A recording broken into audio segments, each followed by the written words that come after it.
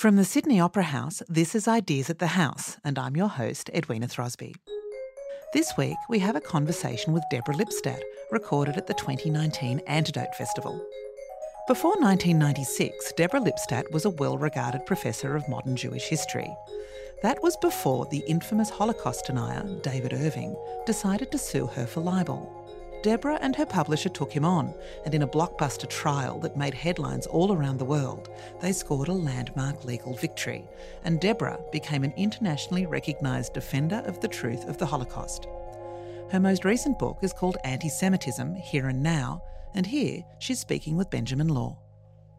Now, Deborah, you grew up in New York City, the middle child of two immigrants, is that right? That's correct. One from Canada and the other from Germany.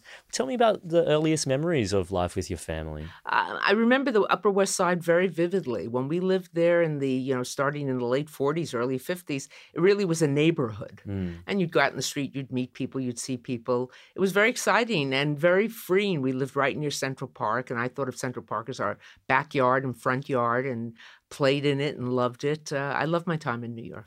And your parents, Erwin and Miriam, is that right? They met at the synagogue? They met at synagogue. My father had come as a young man in the late 20s. Both his parents had passed away. And the financial situation for a young man in Germany was not very promising during the late Weimar Republic. And so he came to New York. He was a modern Orthodox Jew, as was my mother.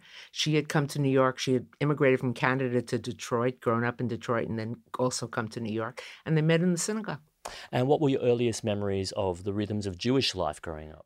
Jewish life was one of the drummers to whose beat we march, with apologies to Thoreau.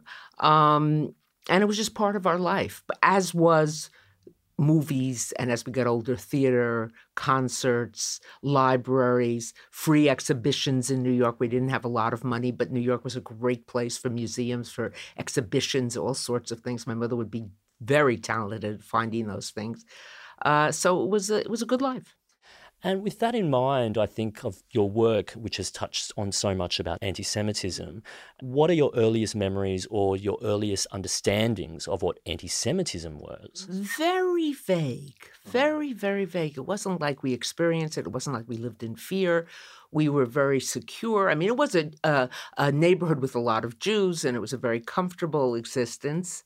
My father obviously lost many friends. He brought over most of his immediate family, but that was before I was born. I knew we were friendly with people who came from Germany, that there was an immigrant community, but refugee actually, as it was called then, but I didn't really understand the full implications of that. One of my earliest memories comes, I would say I was 10, 11, something like that. And it's going to sound strange to your listeners. I was in a store with my father, and he wore a hat, a very formal German gentleman, as in the 50s. You didn't wear your kippah, you wore a hat. A well-dressed gentleman wore a hat. And but somehow the store owner either knew we were Jewish, or my father had been buying something for the synagogue or whatever it was, he knew we were Jewish. And he said to my father, "Oh, Mr. Lipstadt, you should know some of my best friends are Jews." And I heard that, and we walked out. I said, "Isn't that nice, Daddy, that some of his best friends are Jews?" My father said something which I don't think I fully understood at the time, but I certainly understood later. He said, "Did you ever hear someone boast, some of my best friends are white Anglo-Saxon Protestants? If you're boasting, some of my best friends are Jews, some of my best friends are black, some of my best friends are gays. What you're saying, look at me, I'm so good, I'm friendly with the good ones, or I'm friendly with the good ones, not the other ones." It's a coded anti-Semitism, isn't it? It's a philo-Semitism that really is a kind of anti-Semitism. The man may not have thought of it as anti-Semitism at all. It's like the person who's in trouble with the law and says, I need the best lawyer. I'm going to get myself a smart Jewish lawyer. Now, if the lawyer can't save the man because he's guilty of sin or for whatever reason, that smart Jewish lawyer becomes that no good Jewish lawyer. get a smart lawyer and ignore the fact whether he's black, brown, purple, or polka dotted. It kind of reflects sometimes what people miss in forms of bigotry and hatred, in that there is a spectrum and there are different manifestations. It's not just one single manifestation of racism or anti-Semitism, but it can manifest in different ways. In many different ways. And with that in mind, let's look at the most extreme form of that manifestation, which is the Holocaust when it comes to anti-Semitism. When did you first learn about that? I sort of knew. At our Passover Seder, we would always do a small commemoration for the Warsaw Ghetto Uprising, which began the second night of Passover. And my father would read a prayer in English, and he'd get very emotional. And when you're a kid, when your father gets emotional, it's very memorable. But, it was just something that was around. It wasn't talked about a lot, nor was it hush-hush. But somehow you just knew it was there. And then as I got older, I learned more about it, but I never really formally learned about it. It wasn't like we had classes on it. It wasn't like we had lectures. And I think it was only when I was in high school or in later years, maybe even college, that I fully understood the extent of 1 out of every 3 Jews on the face of the earth had been murdered. That struck me and stayed with me. And then later in your professional career, what prompted you to apply the academic lens to anti-Semitism? When I was in graduate school, I was studying modern Jewish history, and certainly that was there. But I wasn't looking at it specifically. But it was the late 60s, early 70s, when the politics of cultural identity, Black Power, the women's movement, emergence of Stonewall and the gay LGBTQ, though we didn't use the term then, revolution. And people began to look at their specific identities. Whereas in the 50s, even though we were an modern Orthodox Jewish home, observant, etc., there wasn't a great emphasis on proving your difference, demonstrating your difference, And then suddenly, when I was in college in the mid to late 60s, in the Vietnam era, but especially the influence of the civil rights movement, and people began to look at their specific identities not as something to hide, but as something to celebrate. So I began to think more about the positive, but also the negative, the Holocaust. The other thing that I think influenced me to think about the Holocaust was by the late 60s, it was beginning of the Soviet Jewry movement, the movement in the Soviet Union of Jews who wanted permission to leave, who wanted to go to Israel, who were being persecuted for their Jewish identity, for wanting to learn Hebrew, et cetera, et cetera. And that began to resonate very strongly with me. Before we dive in deeper, maybe we can take a step back, and I want to ask you an almost basic childlike question, which is, how do we define anti-Semitism? What are the parameters that you use when discussing anti-Semitism? There are different forms of anti-Semites, and actually the same thing can be said for racism and other forms of prejudice. There's the extremist.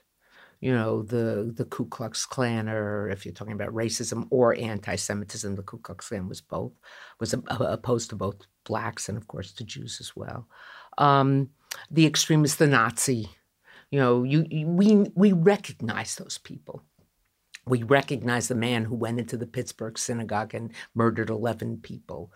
We recognize them, and it's easy to condemn them. I'm not diminishing the condemnation, but that's an easy one. It's when you move a little further along the spectrum. One category is what I call the dinner party anti-Semite, or the salon anti-Semite.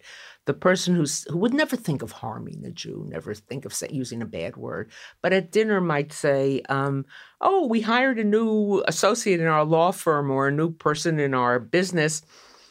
She's an Orthodox Jew, but she's very honest. And you can extrapolate from that in terms of racism and other things, other prejudices as well.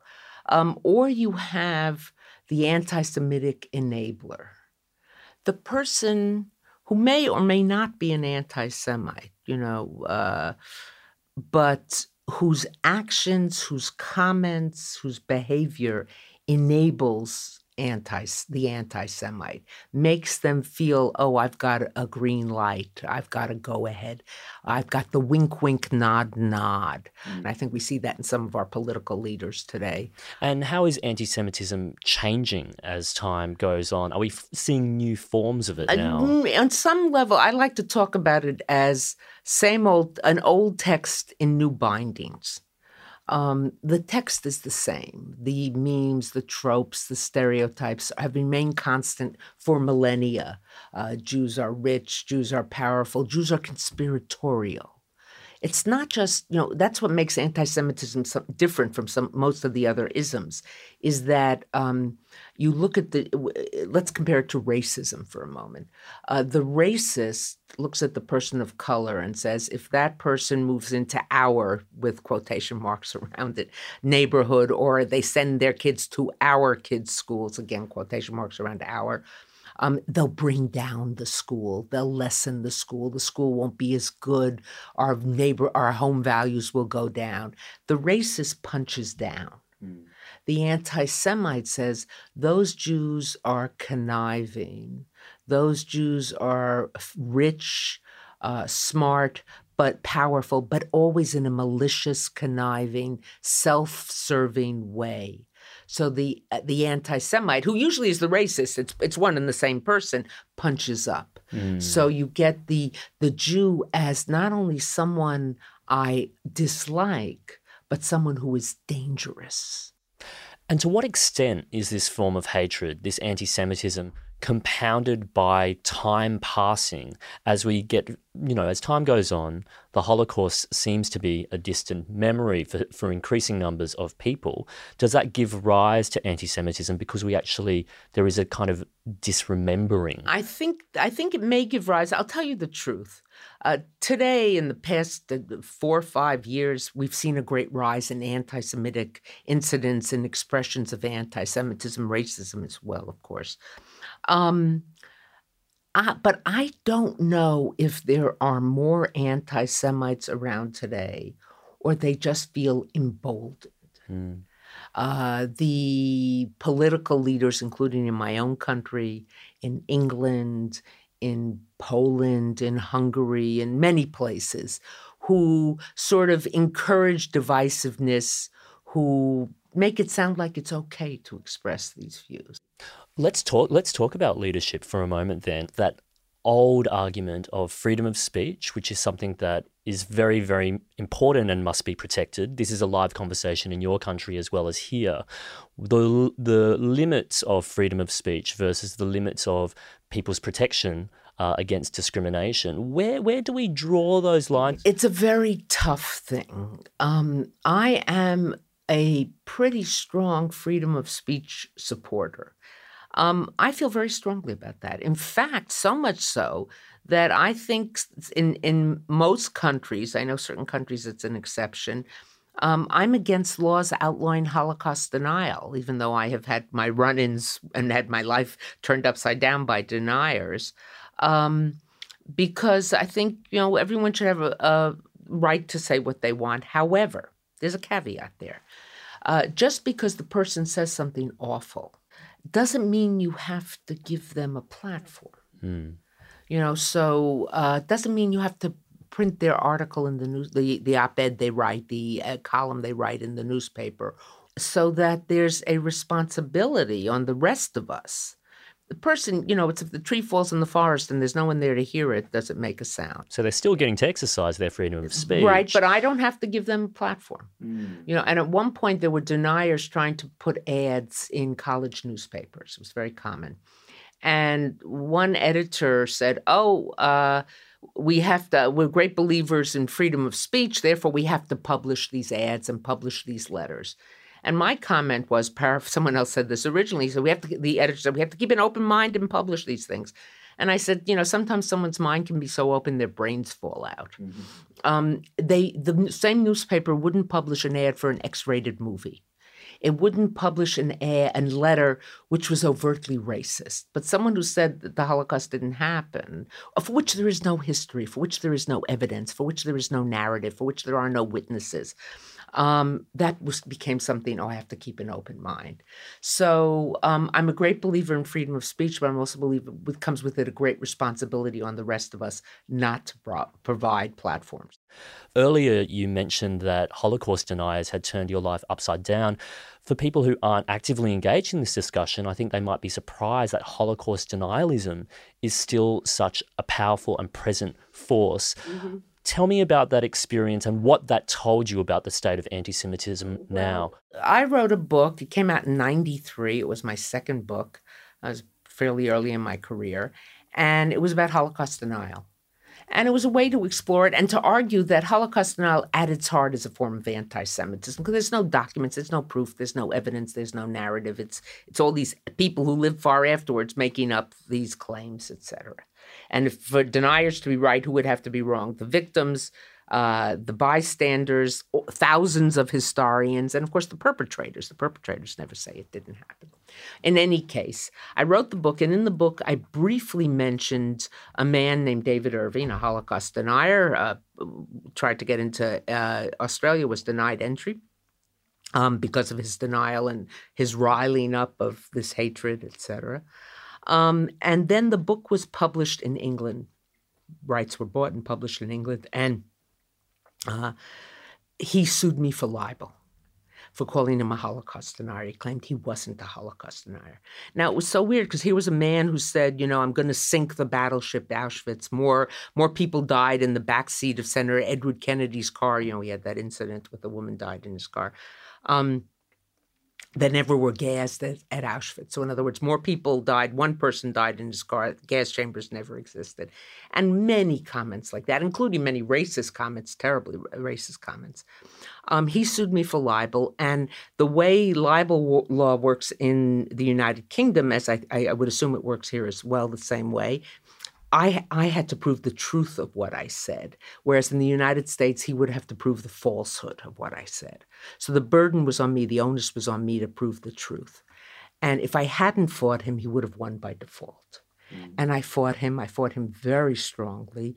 I had a great legal team that did it. And we didn't prove the Holocaust happened. What we did was trace his footnotes. So each time he said, I can prove that there weren't gas chambers. I can prove that Hitler never did this. I can prove that there were no Jews.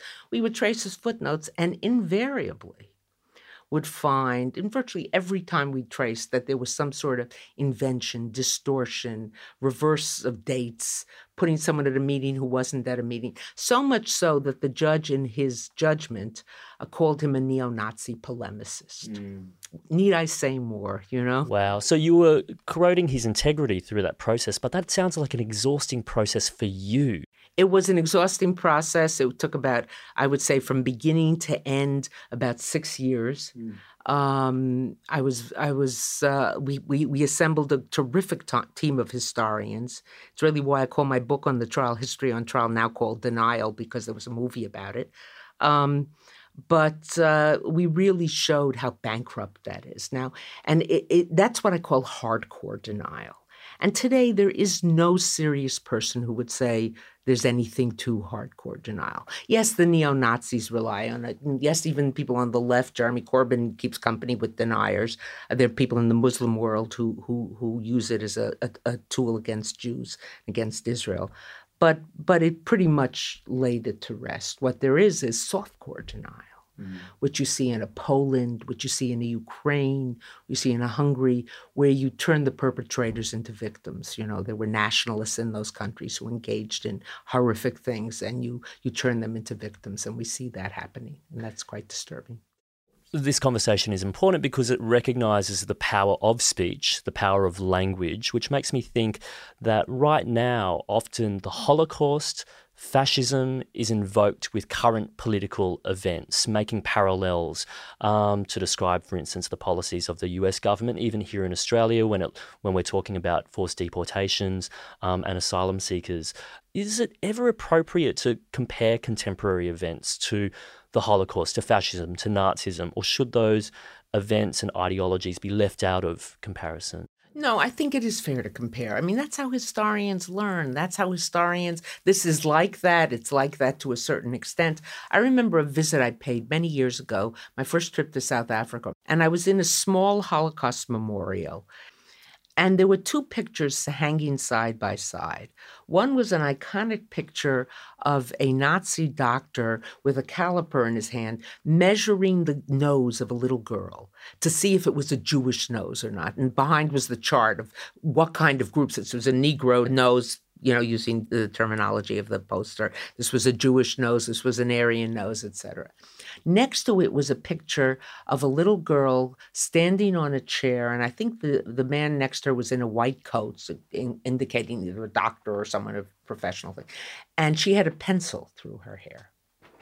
And it was what South Africans used to call under apartheid the pencil test. If the pencil fell out of your hair, then you were white. If it stayed in your hair, then you were colored. Remember, in South African, under apartheid, there were blacks, coloreds, whites. It's, of course, a ridiculous kind of thing. In fact, there were children who were taken away from their biological parents because they didn't pass the pencil test. So you had two kinds of discrimination which were parallel to each other. The difference was that in South Africa, even though many black Africans died under apartheid, mistreatment and terrible working conditions, etc., white South Africans needed those black Africans to make them rich, to enrich the country, to mine the diamonds, to mine the gold, to clean their children's behinds, whatever it might have been. In Germany, the Jew was seen as utterly dispensable. Not only are more than dispensable, it was to the greater good that you got rid of them. So I think you make comparisons up to a point and you say, how is this the same? How is it different? The Armenian genocide, about which we don't talk really enough at all, which the Turks continue to deny. The Armenian genocide, if they found an Armenian Christian child, Muslims could adopt that child and raise that child as a Muslim. In Germany, a child of smallest age who was of Jewish blood, again, blood in quotation marks, was to be killed. So there are similarities, there are differences. In terms of the detention camps in my country, and I know here you've had that issue of deporting of undocumented immigrants, I think, let me speak about what my country, because I know that situation better. The separation of children from parents is horrific, horrific. It's traumatizing to the parent, it's traumatizing to the child, and even if it's just for a few weeks, the child remembers that and I think is shaped by it. Is it the same as the Holocaust? I don't think so. But something doesn't have to be the same as the Holocaust to be utterly horrific and utterly wrong. So I think comparisons sometimes are made too glibly. Now, there is an area in which I think there's where we can compare what's going on today with the 1930s, the early 30s. And that is, certainly in my country, the attack on the judiciary. You know, when President Trump got a decision that he didn't like, he said, oh, it's a Mexican judge. Well, the judge happened to have been born in the United States to parents of Hispanic origin. Or the attacks on the press. You can disagree with the press, but the lying press. Hitler used to talk about the lying press. Although anyone who disagrees with me should leave, go back to where they came from, he recently said about some members of Congress, with whom I disagree on many of the things they said. But one of them was born in Cleveland. One was born 5 miles from where he was born, you know, in Queens, New York. So this whole idea that if you don't believe as I do, you should be sent away, you should be sent back, you should leave, is very frightening and smacks of a fascistic kind of orientation. When having these conversations, it's really important to be specific and nuanced, it sounds like, to know exactly what you're talking about so it doesn't become something bigger than it is.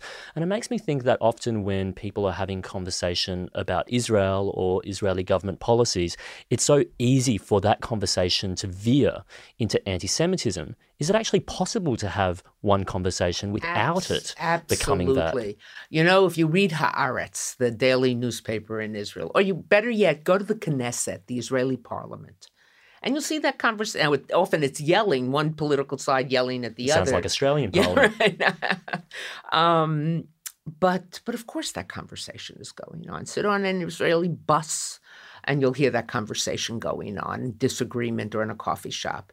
The difference, I think, comes about when there is a myopic kind of focus on this human rights problem as opposed to all others. That doesn't mean that someone who's concerned about this problem has to earn their bona fides by being concerned about every other problem. But when there's a sense that this is the worst one, this is the only one, and you don't worry about the Rohingya, you don't worry about women in Saudi Arabia, and so many other examples. Or, as happened to me recently, a person who's, as I discovered through the conversation, who's quite opposed to the existence of the State of Israel, said to me, Israel was born in sin and therefore doesn't have a right to exist.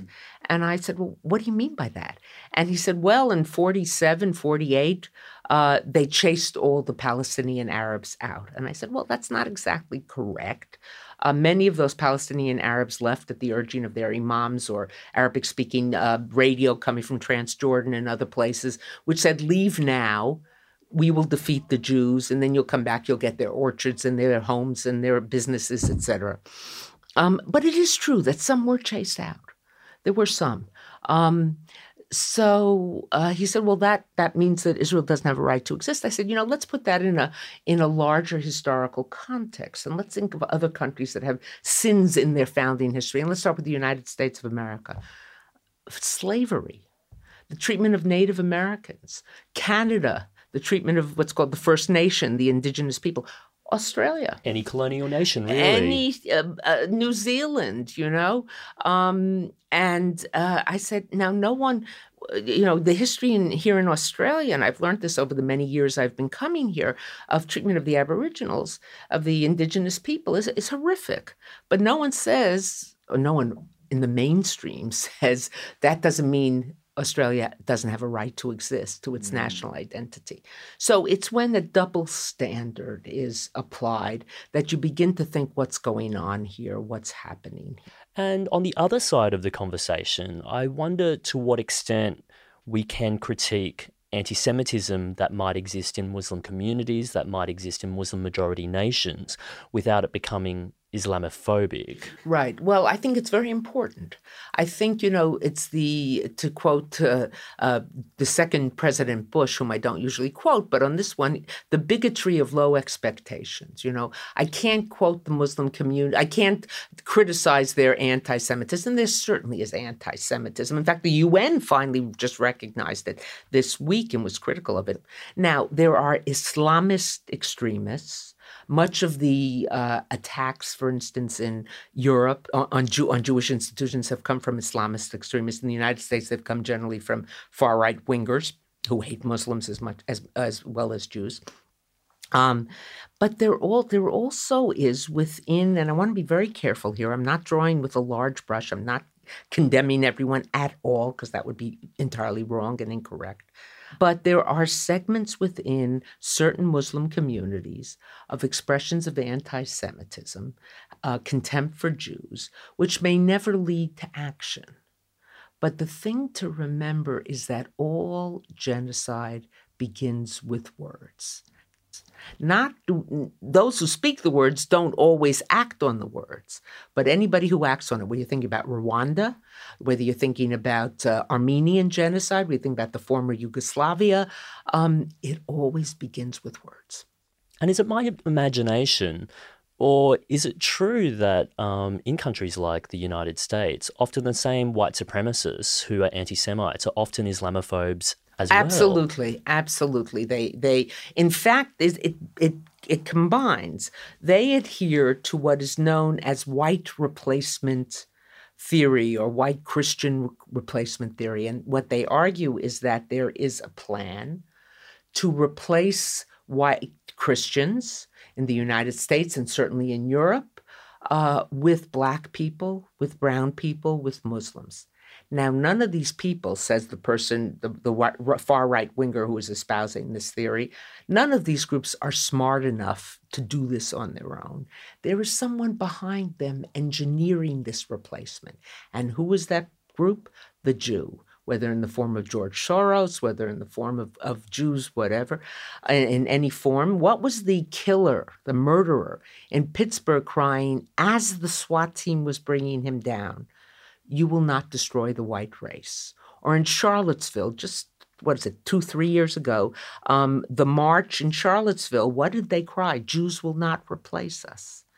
What did they mean by that? You will not engineer this replacement, because the Jew becomes, again, remember the conspiracy theory. That's part of anti-Semitism. The Jew is conspiring to do this behind the scenes with these people in front. So what's going on here? Is it complete emboldenment by leadership, or is there something else? In the book you write, Anti-Semitism Here and Now, that was a dramatic rise in anti-Semitism since about 2000, with a particular uptick since 2016. That seems to parallel the rise of Trump. President Trump has played on those divisions. When he said there are nice people on both sides in Charlottesville. But I think it goes back further than that. I think a lot of it can be traced to the anger many Americans felt, the dislocation at having a Black president and a Black family in the White House. And there's been a real failure to pay attention to that. I think one of the things that's so important today, and you asked earlier in our conversation about what makes it different, is today we see anti-Semitism on the right and we see anti-Semitism on the left. It's the same anti-Semitism, but expressed by different groups. And what we also see is people on the right are very correct, see it correctly on the left. And people on the left are very quick to see it on the right, but they fail to see it right next to them. Let's expand on that a little bit more. What's the difference between how it manifests in the right and how it manifests in the left, even though they share the similarity and the basic anti-Semitism? Well, I think it's on the far right. It's this white replacement theory. And even if you don't adhere to the idea that there's a conspiracy, you're disturbed by this movement of white people, Black people, people who don't look like you, want white Anglo-Saxon Protestants into your communities, into your towns, into your villages, whatever it might be. On the left, I would say take someone like Jeremy Corbyn, those people around him, or people in the United States as well, and certainly I'm sure in Australia as well, that some people, and I emphasize some, on the progressive left, their view of prejudice is refracted through a prism. And that prism, remember, prism bends light. And that prism has certain facets: ethnicity, class, power. So they look at the Jew and they see a white person, even though the person on the right looks at the Jew and doesn't see a white person. When, as I said, when the killer, the murderer in Pittsburgh yells at the Jews, "You will not bring down the white race." So in his eyes, they're not white. But for the person on the left, he sees the Jew as a white person, sees the Jew as privileged, even though there are many Jews who are not privileged. And if you control for education, Jews happen to value education, and they're right exactly where people with similar levels of education would be. But they see a wealthy person. Ipso facto, they have power. Therefore, they couldn't possibly be victims. And then the person on the progressive left, certainly someone like Jeremy Corbyn, says, "And me? Moi?" To quote Miss Piggy, how could I've been a liberal? From my mother's milk, I inhaled liberal attitudes, liberal values. So then somehow it must be inherent within my structure to not be an anti-Semite, not be a racist. And inherent in your structure not to be a victim. Therefore, if you can't be a victim and I can't be a perpetrator, there must be something wrong with you in that you're making this up. You're doing this to bring me down. It's a mixture of defensiveness and complacency that you're describing. I think even stronger than complacency, self-justification. And then you turn the accusation on the person making the claim in a way that you wouldn't if the person were a person of color or a gay person or even possibly a Muslim.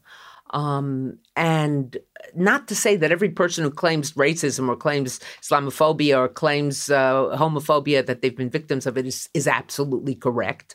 But certainly the default position of the person on the progressive left wouldn't be to dismiss it.